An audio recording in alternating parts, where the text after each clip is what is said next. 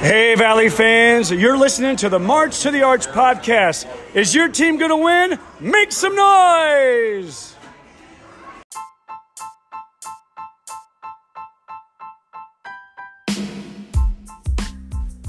This is the March to the Arch podcast, your place for Missouri Valley Conference news, talk, and takes.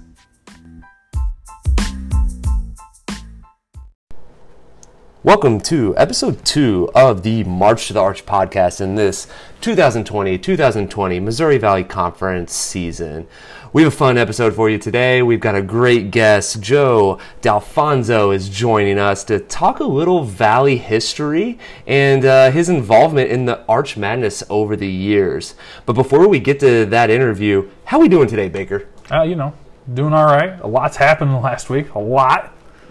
Pretty crazy since our last episode came out. All the news that's come out, but and the fact that it's really cold outside.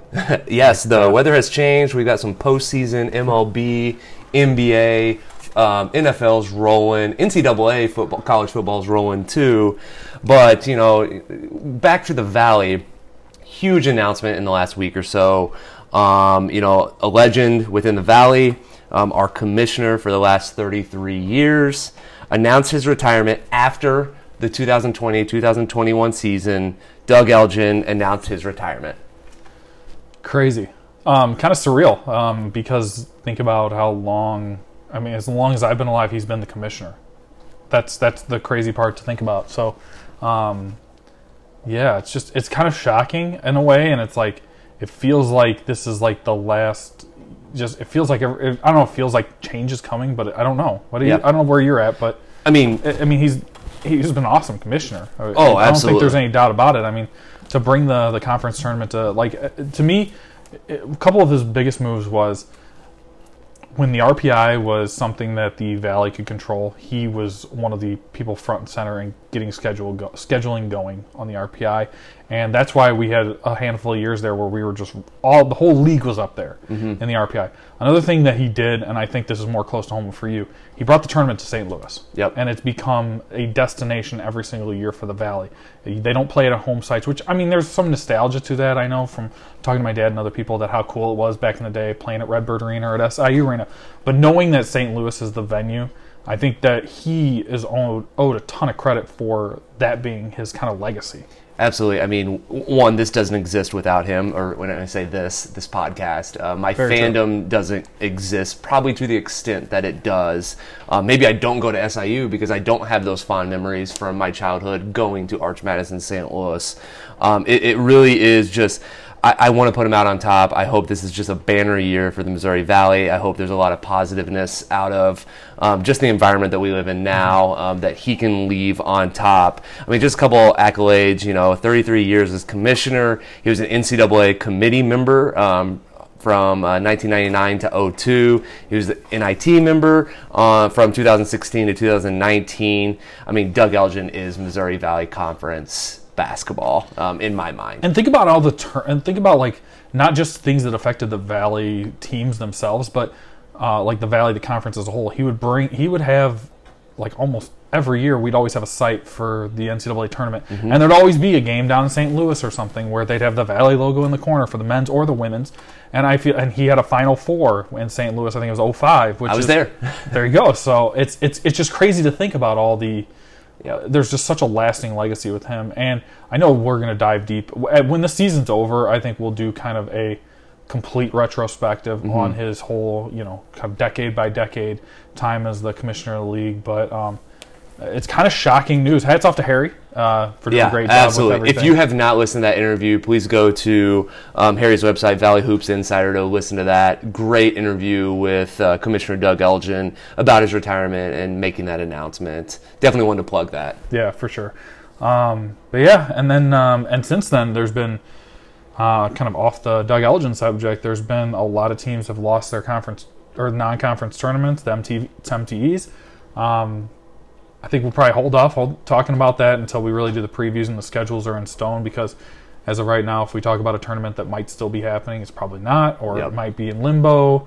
I know a lot of teams are trying to get together at different sites. I think I don't know if you've seen anything with that, but I know teams that have had their tournaments canceled are trying to look for something a little more regional to go to with some of the, like teams. So you might be able to have like a mid-major pod in Indianapolis or somewhere in Indiana doing a tournament. So we're just going to have to wait and see on that.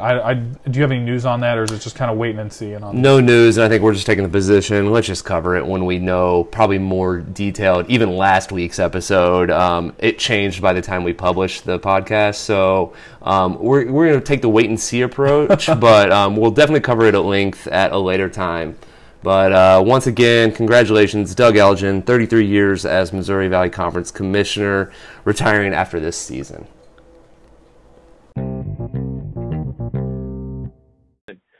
We are excited to have a friend of the Valley with us on this episode, Joe Dalfonso. Now, he has a laundry list of accolades in his Valley career. So I'm just going to name them off, and then we're going to get into the interview. So he started his Valley professional career as the Bradley Sports Information Director from 1976 through 1998. He was the 2015 John Sanders Spirit of the Valley Award recipient. And what I think is very cool, he has moderated the press conference for all 30 Arch Madness tournaments in St. Louis. Thank you so much, Joe, for joining us. How you doing tonight?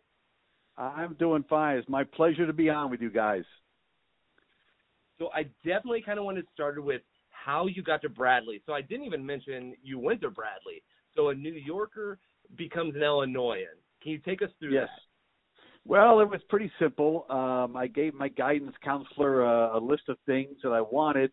Go away from home to go to school, study journalism, go to a small school, and he found Bradley University for me.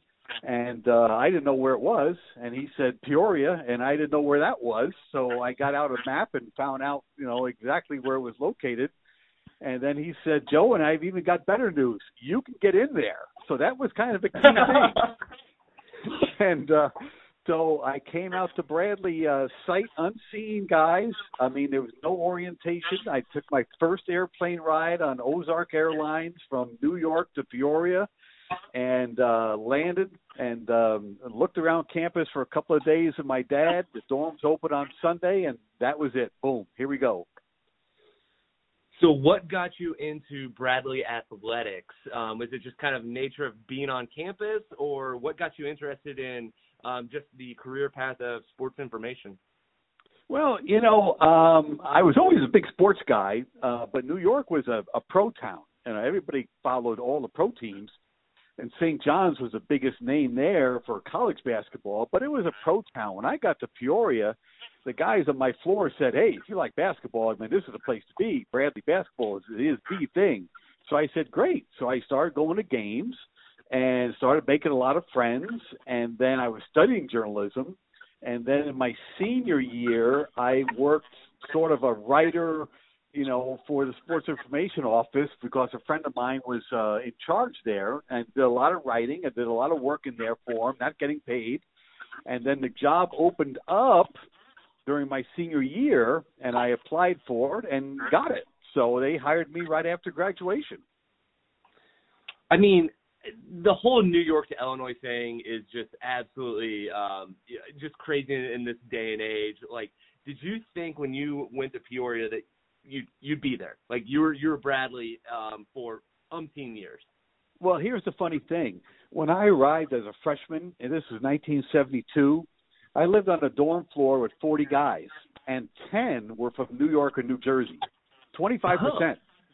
And Bradley had a big reputation on the East Coast at that time. Maybe it still does, I'm not sure. But there were a flock of East Coast people coming and going, and I was just part of the flock, really. Okay. And then after graduation, I went to the first place that offered me a job because there were no jobs in New York. I drove all the way home and then had to drive all the way back when I was told, you got the job. So that's why I came back. And then it was a perfect job for a guy like me. I mean, statistics, writing, sports, athletics, the whole bit, good people to work with. I mean, no one was making any money at that time, but it didn't matter. we were having a good time, and I upgraded the office, and, the career kind of took off. So as SID, in your tenure from 76 to 98, I mean, you got to see some of the highs of Bradley basketball. So 4 NCAA tournaments. You were the Right. 82 NIT champions. Yep. What kind of sticks out in your mind? Whoa, a couple of things, really. 82 was certainly a highlight because not only did we win the Missouri Valley Conference, but we won the NIT back in Madison Square Garden, my kind of stomping grounds back there. Had a lot of friends and family at the 2 games. So that was a real highlight, really unmatched. In 1986, we won the Valley again, and we were 32-3 overall, and was ranked, as high as I think 11th or 10th in the country. And that was a magical tour because we had the nation's longest winning streak and a lot of national attention. And I had to step up my game as SID that year, big time. And then 1988, not only did we win the Valley, but we had the National Player of the Year in Hersey Hawkins. So I had a double duty there, promoting both the team and Hersey, for his accolades. So that was, those are 3 big things just in one decade. So help me out there, Joe. Obviously never got to see Hersey in person play. How good was he? He and Larry Bird were the easiest 30-point scorers I've ever seen in college basketball. They were 2 guys who, when you looked at their game and say, okay, they didn't have much of a good half. You look at the stat sheet, they both had 18 points. And at the end of the game, they both had 33 points. It was they're both amazing players. I got to really lump them together because, they were kind of the same type of player. If they were up 10 or down 10 or the game was tied, you couldn't tell by their faces, okay, especially Hawk. I mean, you just couldn't tell. He was so stoic. But he was just a great shooter. He shot over 50%. He played 2 years with the 3-point shot. He got to the line a lot. He was a tremendous rebounder at 6'3", tremendous defensive player. I mean, really, he was an All-American in everybody's sense. Yeah, he's so, for you, it's probably an easy pick for favorite player. Sorry, maybe not for you, but for most fans, he's an easy point at the Bradley roster over the years, and he's an easy pick. Are there any players that stick out to you personally that you have good stories on or have great memories about? Well, the first All-American that I worked around was Roger Fegley, and he was a local kid from East Peoria. And the reason his story is so good is because he came to Bradley on a baseball scholarship. He was a pretty good baseball pitcher and got some money to play baseball, and he was a decent basketball player, so he walked on the team. And by the second year, he was a starter, averaging like 17 points a game. And his junior and senior seasons, he led the Valley in scoring and was an All-American his senior year. So that was plus he got a basketball scholarship after that. So, I mean, he got everything paid for. So that was a great story. And then, Hawkins and Jimmy Les were teammates during the 86 season. Jimmy went on to win the Naismith Award and then playing the NBA for 5 or 6 years. And now he's coaching college basketball. He was very, very good. Hawk was great. The 96 team featured Anthony Parker, who went on to a nice NBA career and just a wonderful person all around. So a lot of guys. I mean, they're just a lot of good, clean American college kids who were also good in basketball and easy to work with. Yeah, you brought up Anthony Parker there, and for me that was like my earliest years of watching college basketball when going to ISU games with my family. As all those years, I guess the selfish question as an ISU fan that I'm going to have is kind of talk about the war on 74. I mean, because I remember when I was younger, I remember there were times where we'd go to Redbird Arena and there was standing room behind us, like in the concourse area. And I mean, talk about how big that rivalry was just back in the day, because obviously it's still big now. People still care about it, but it definitely, I'm sure there's some crazy stories there. Well, back in the 80s, before that, it was was kind of a rivalry only because of the distance between the two schools. They're 40 miles apart, okay? So that makes it good right there. But in the 80s, the two coaches, Dick Versace at Bradley and Bob Donewald for Illinois State, were total opposites, and they did really not like each other on the court, off the court, wherever. And that fueled everything because there were innuendos said during the media, and the media picked up on it. Plus the fact both teams were very good. So that's when you have a nice rivalry, is when one team is winning, the other team is winning, and both teams are winning, and it's back and forth. And that's what it was in the 80s when both teams were very good for a long time. And but you still had the coaches, you still had the media, the fans, bought tickets, and there was, that's how it really erupted. Yeah, so maybe let's move into Arch Madness. I mean, you have 30 years. You have all of the years of knowledge for Arch Madness in St. Louis.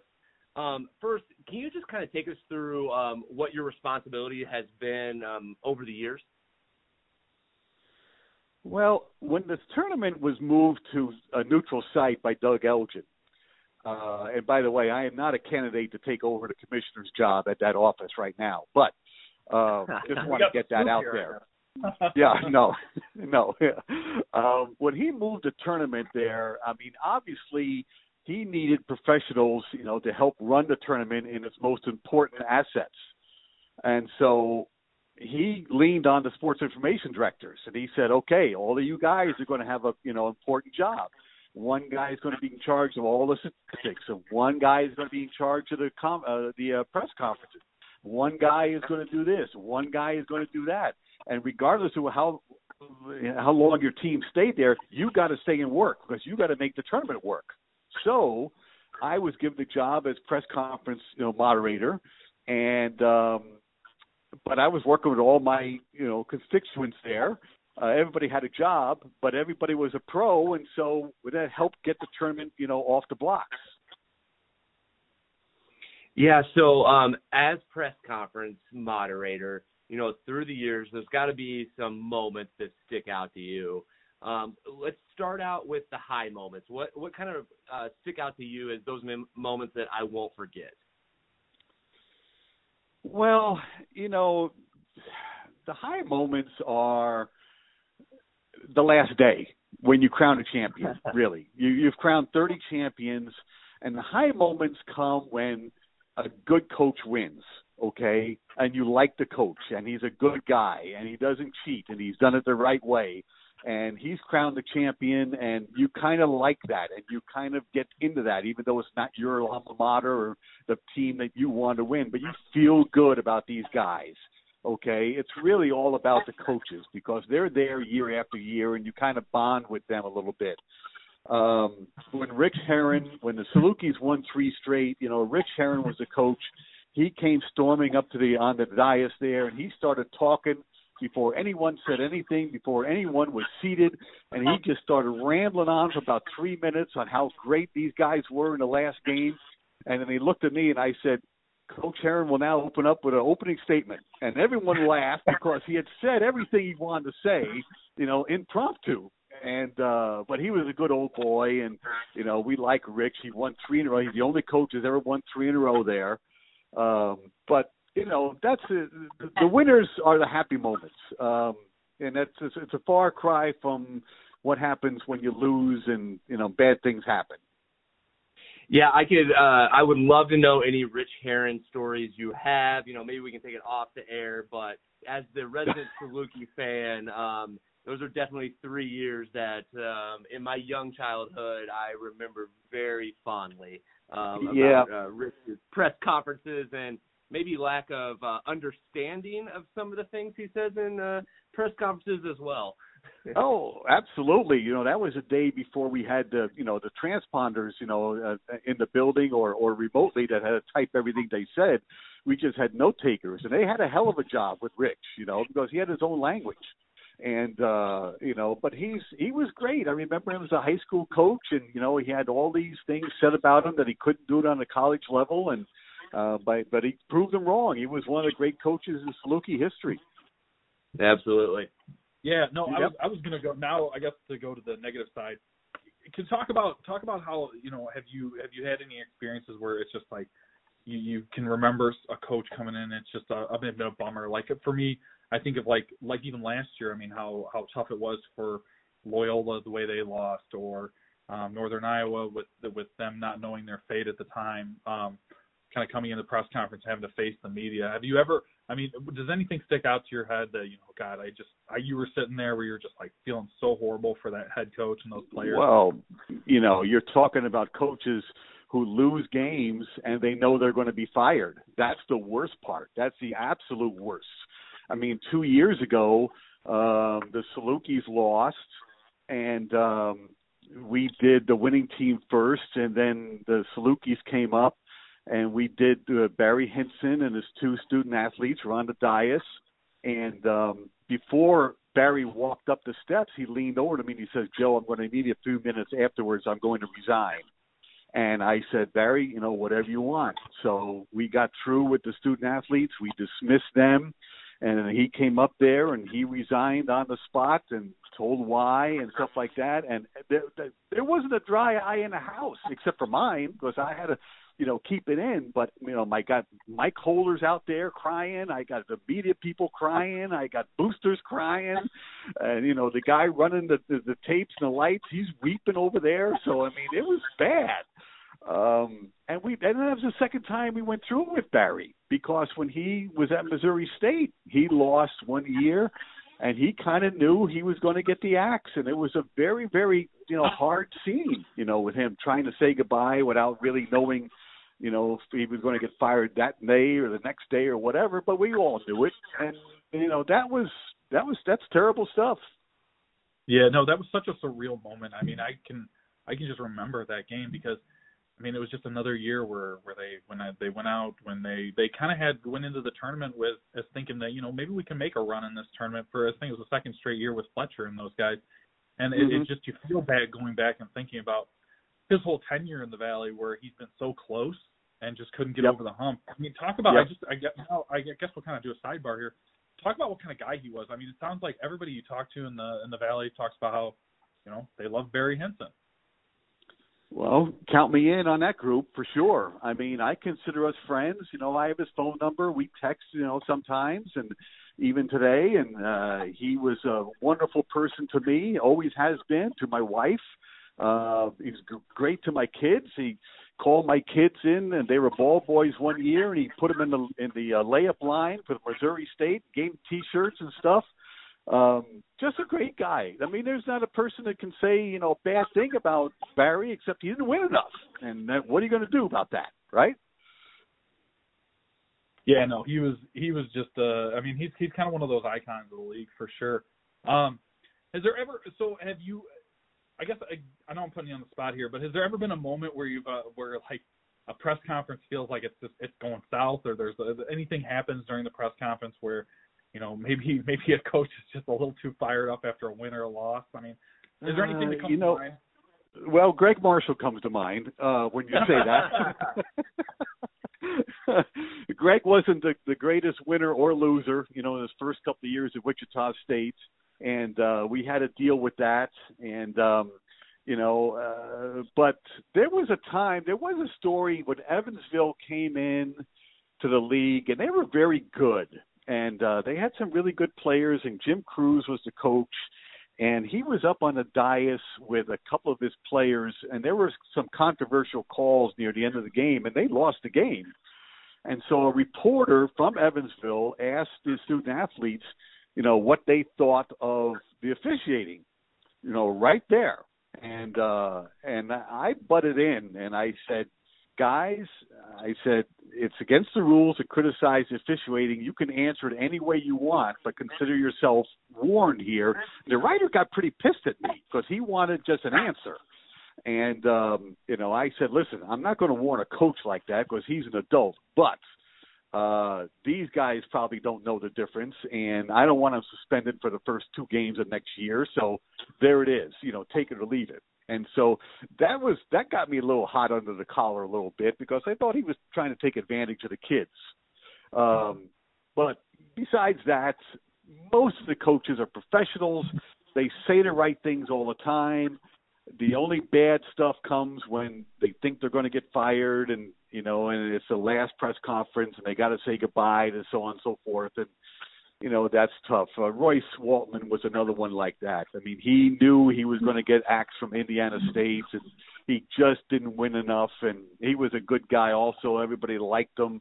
And then he was fired. And when he was asked if he wanted to coach again, he said, yeah, I want to coach again, but no one's going to hire me because I didn't win enough. Other guys get fired because they cheat, but they always get other jobs. I just didn't win enough. And that always stuck with me.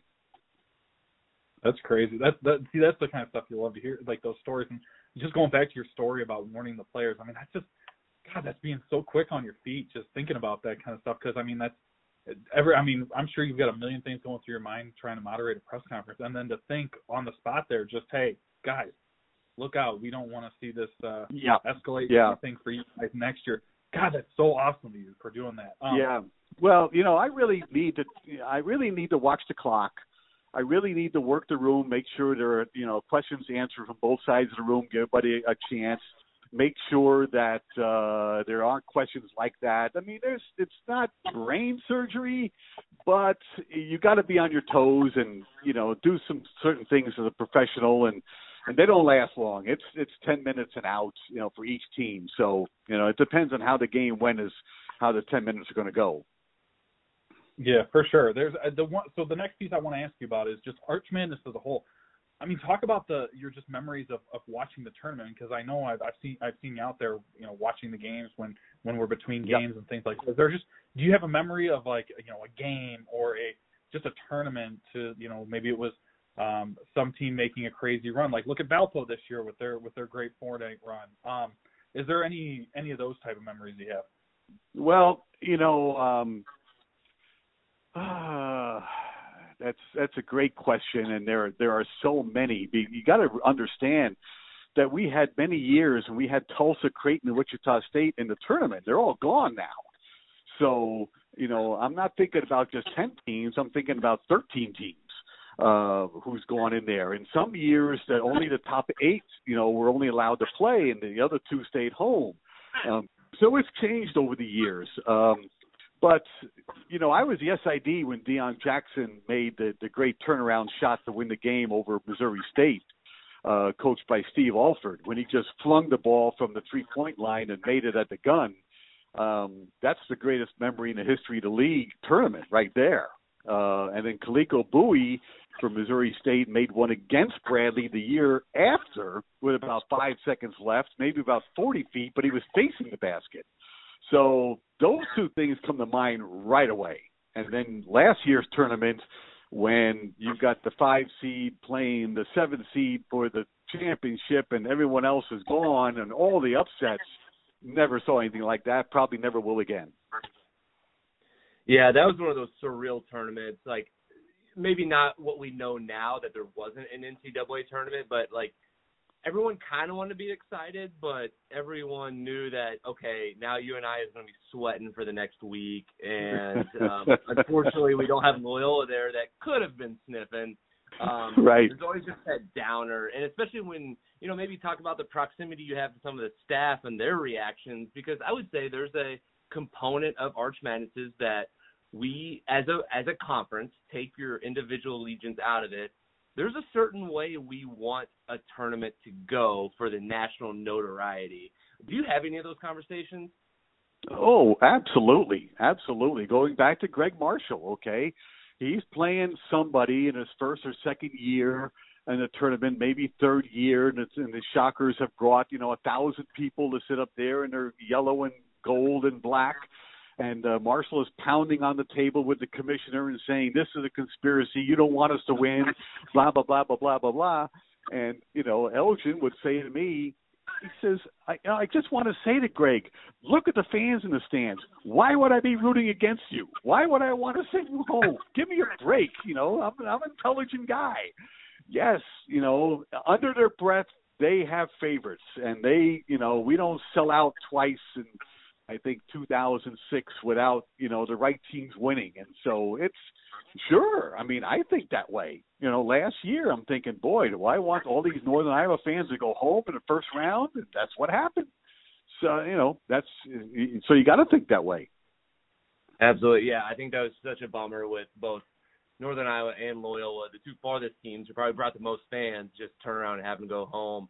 Even as yes, I want the Salukis to stay as long, and those are great years when they do, but, that's an easy commute. But as a Valley fan, I'm like, this is, as much as it's great for Valpo, it's not good for us as a whole on the national stage. Now, thankfully, I think the current state of things will cover up a lot of that. But, yeah, that's interesting to hear that perspective from you.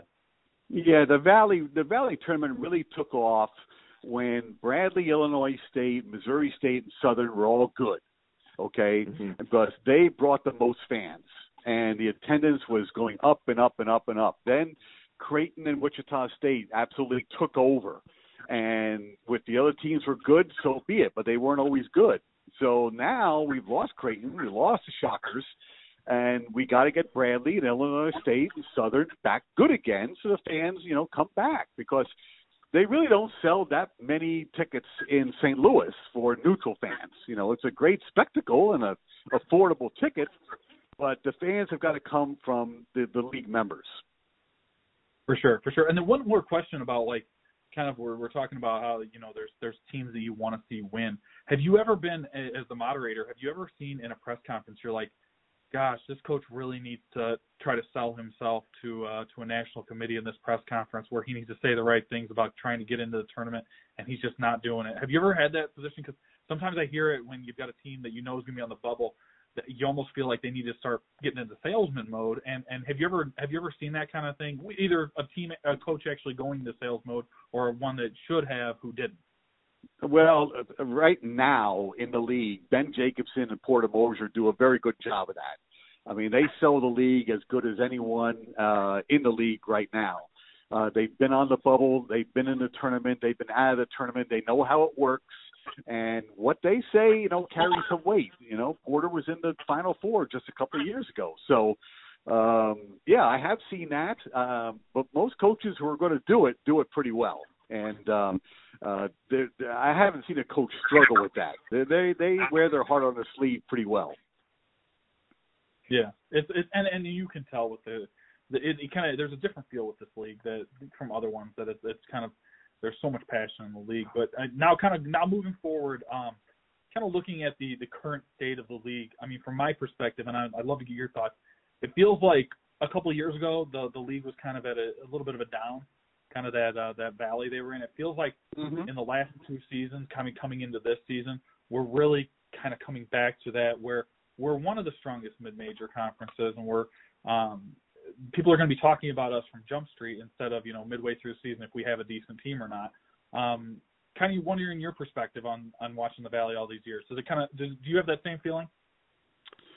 I do, and it's because the Valley is a league that will recruit freshmen, and 4 years later, they'll be playing as seniors, okay?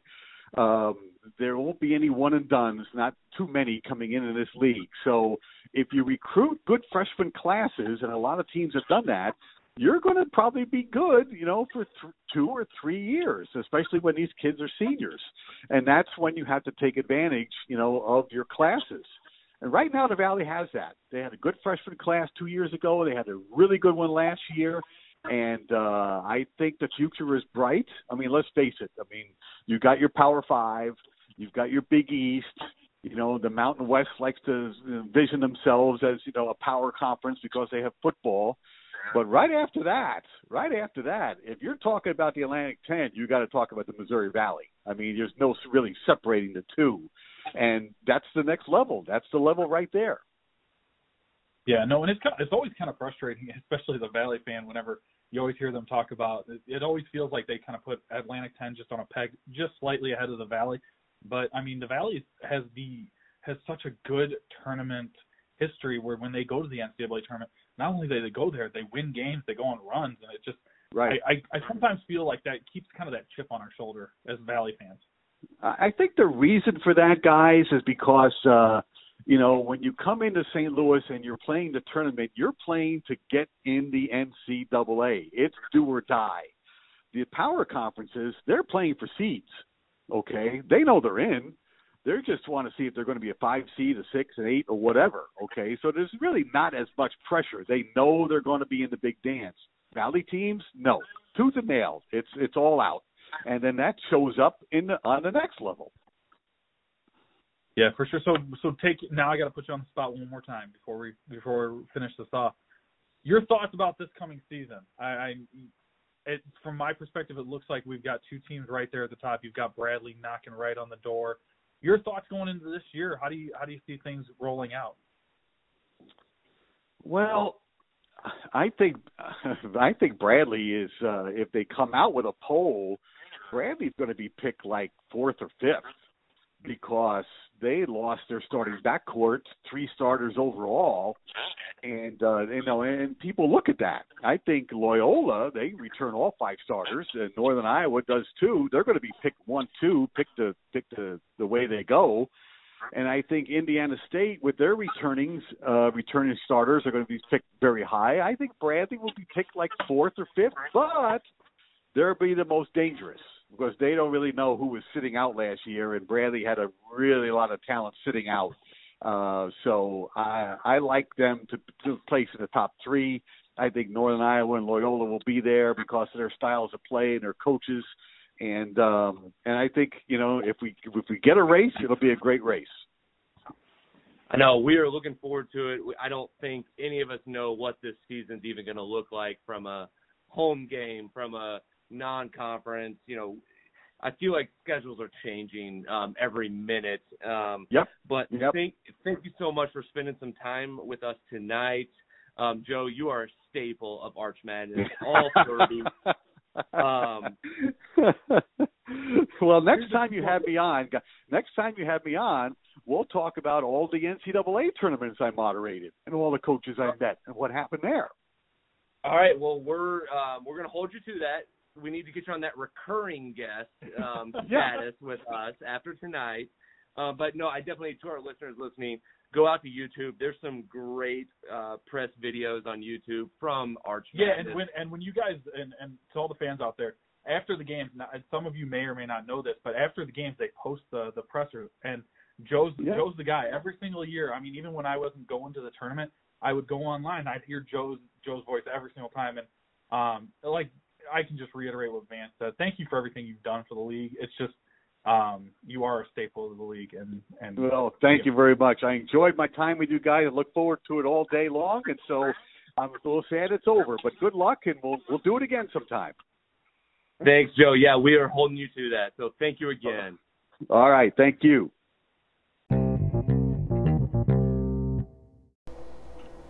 All right, Baker, it's the beginning of October. Let's just do some rapid fire takes, would you rathers. Where's our head at as of October 1st? Let's do it. Okay, so first one, I think, since we're not talking scheduling on this episode, okay, will there be 18 regular season Missouri Valley Conference games played? Yes. Okay. As it stands right now. Do you agree? I don't know. Okay. So because I think the barometer right now is the NFL postponing games due to COVID, players getting it. I'm a little bit hesitant just because where we're at, because what was it, Titans and Vikings? Is that the two? Correct. Taking it to the clubhouse, for lack of a better term, and postponing games. I hope we play 18. So let me tell you where my head's at. And I don't know if this will make you change your mind or think about it a little differently. As a conference, it's a lot. So if you told me, is every team going to play all their non-conference games, I would have said no. Yeah. But when you talk about the conference, you could easily do a bubble scenario for like a weekend and play a couple games in a weekend and say, maybe we do the 4 Illinois teams all meet in Normal and they play, everybody plays each other. Yeah. Or you do, the Iowa schools will play a couple games together.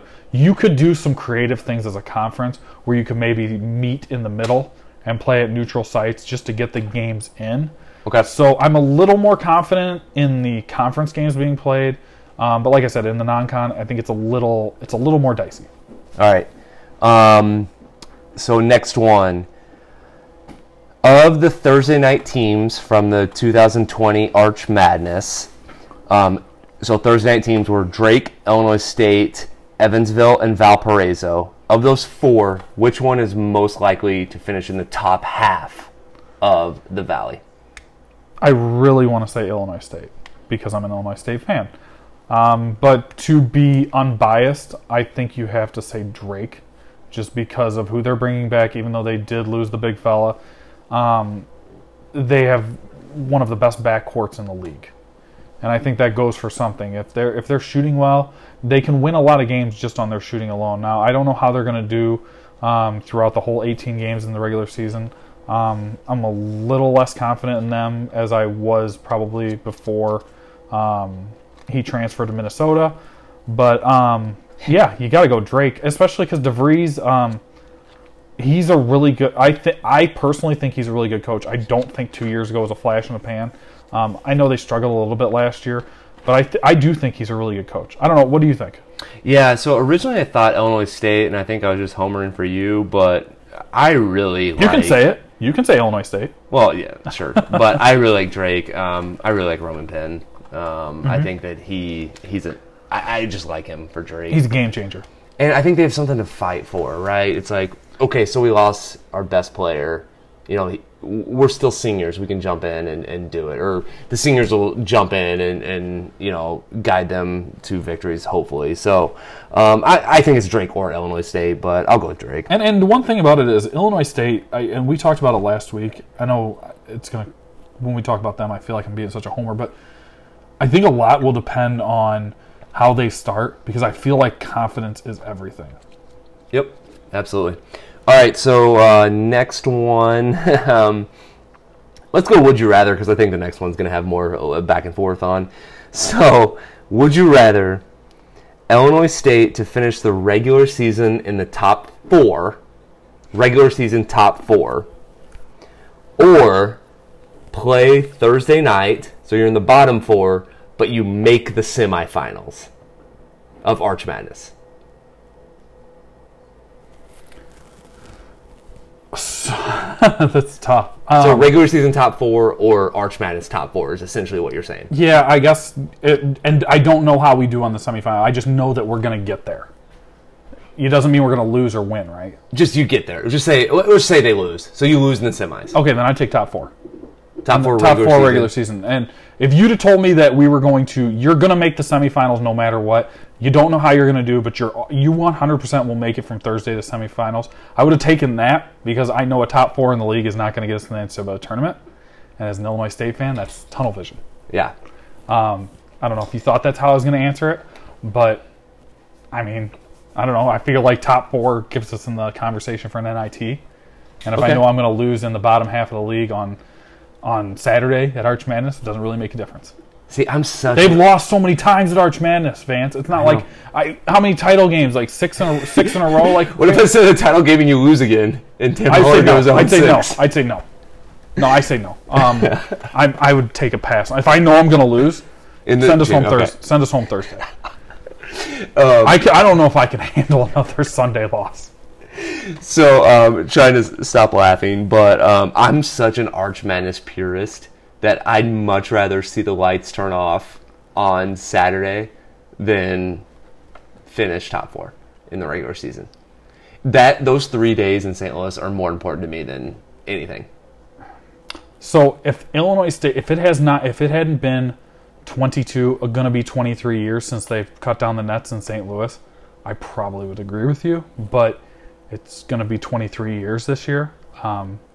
I would like to win Arch Madness, or just I don't care at that point. It's I think, and Illinois State fans might feel differently, but like to me, at this point, as long as it's been anything less than going to Arch Madness, if you go to Arch Madness and win, that's great, but that's what it should be. That's the standard we need to try to get to. Unfortunately, you guys are at the momentum level. You need momentum and you need consistent success. Right, and that's the thing. Like if you tell me we're going to lose in St. Louis, you might as well just give us top 4 and then we take our shots at maybe making the NIT or one of the other tournaments and maybe get confidence going in next year, especially with the group we have. Okay, so I said this on Twitter. This is my last one. I really want to send Doug Elgin out with 3 teams in the NCAA tournament. 3. I think that's a lot. So let's bump it down to 2. Will there be 2 teams in the Missouri Valley as of October 1st, 2020 in the 2021 NCAA tournament? I don't have any doubt in my mind that we're going to get 2. Do you want to say names? I think that the 2 are going to be Loyola and Northern Iowa. I actually think both teams, as long as they don't have, as long as they can get out of the Valley with less than 4 losses and don't suffer those bad losses. Like last year with Northern Iowa, they suffered the loss at Southern, which is, I'm not saying it's a bad loss because Southern was decent, but to them, they shouldn't have lost. They could not afford to go to Southern and lose. They could not afford to go to Terre Haute and lose. They would have felt better about losing on Friday with a win at Southern a week before. And that was the thing. So I think last year is going to be motivation for Northern Iowa to avoid those slip-ups because they know that their margin of error is nothing. Same thing with Loyola, the way they went down at Arch Madness last year. I think that they are going to have such a good team. They're bringing everybody back. Cooper Cafis is back as well, who I think is really good. I think both of those 2 teams are going to be in the at-large conversation. And in my mind, I think one of them, at least for sure, one of them is going to get an at-large bid. And then that comes down to Arch Madness, where I think that, more often than not, the team that wins the league doesn't win Arch Madness. Yeah. What do you think? I don't hate your take. I would maybe switch out some names because until someone other than Bradley Braves can go to St. Louis and win, I'm just not there yet. I'm probably Team Bradley, but that has nothing to do with the regular season, right? The only thing it gets me is I hope the committee, if there's a committee, if we have a 2020. Hey, every team might make it, so the Birds might still make it. I think there's not as much weight in non-conference for the mid-majors because the committee loves to say, in November, you and I lost to so-and-so. They love to say that. And I was that makes 0 sense to me. So I think that there's going to be less of an emphasis on the non-con and more emphasis on regular season, which is where I think the Valley thrives. Yeah, and I think that the fact that the Valley as a whole is going to, in whatever limited non-conference they play, I think the Valley is going to be really successful, 1-10 this year in the non-conference and that'll at least boost the conference up as a whole. So I think that actually has to happen, though, to even be sniffing at-large contention. But then again, Northern Iowa and Loyola, they're both names that Northern Iowa is one of the bigger name mid-majors, I'd say, in the country. People know who Northern Iowa is.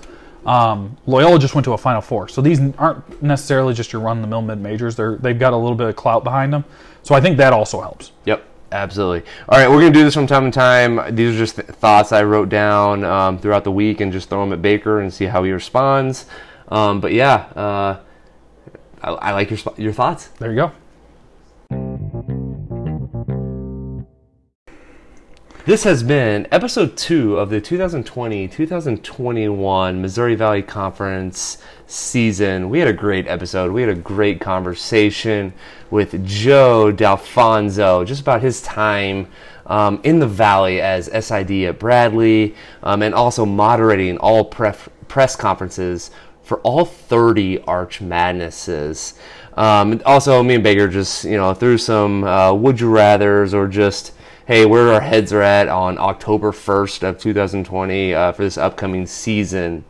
Baker, where can people find us? Yeah, you guys can send us questions, feedback on anything that you hear. Love to hear what you think about these episodes that we've been doing. marcharchmailbag@gmail.com, and also you can catch us on Twitter at MarchArchPod, at MarchArchBaker. Send us your thoughts there. Love to hear from all you guys. And for that, I'll say congrats on retirement announcement, Commissioner Doug Elgin, and go Valley and go Dogs. Go Birds. Start talking about the Valley. Why not?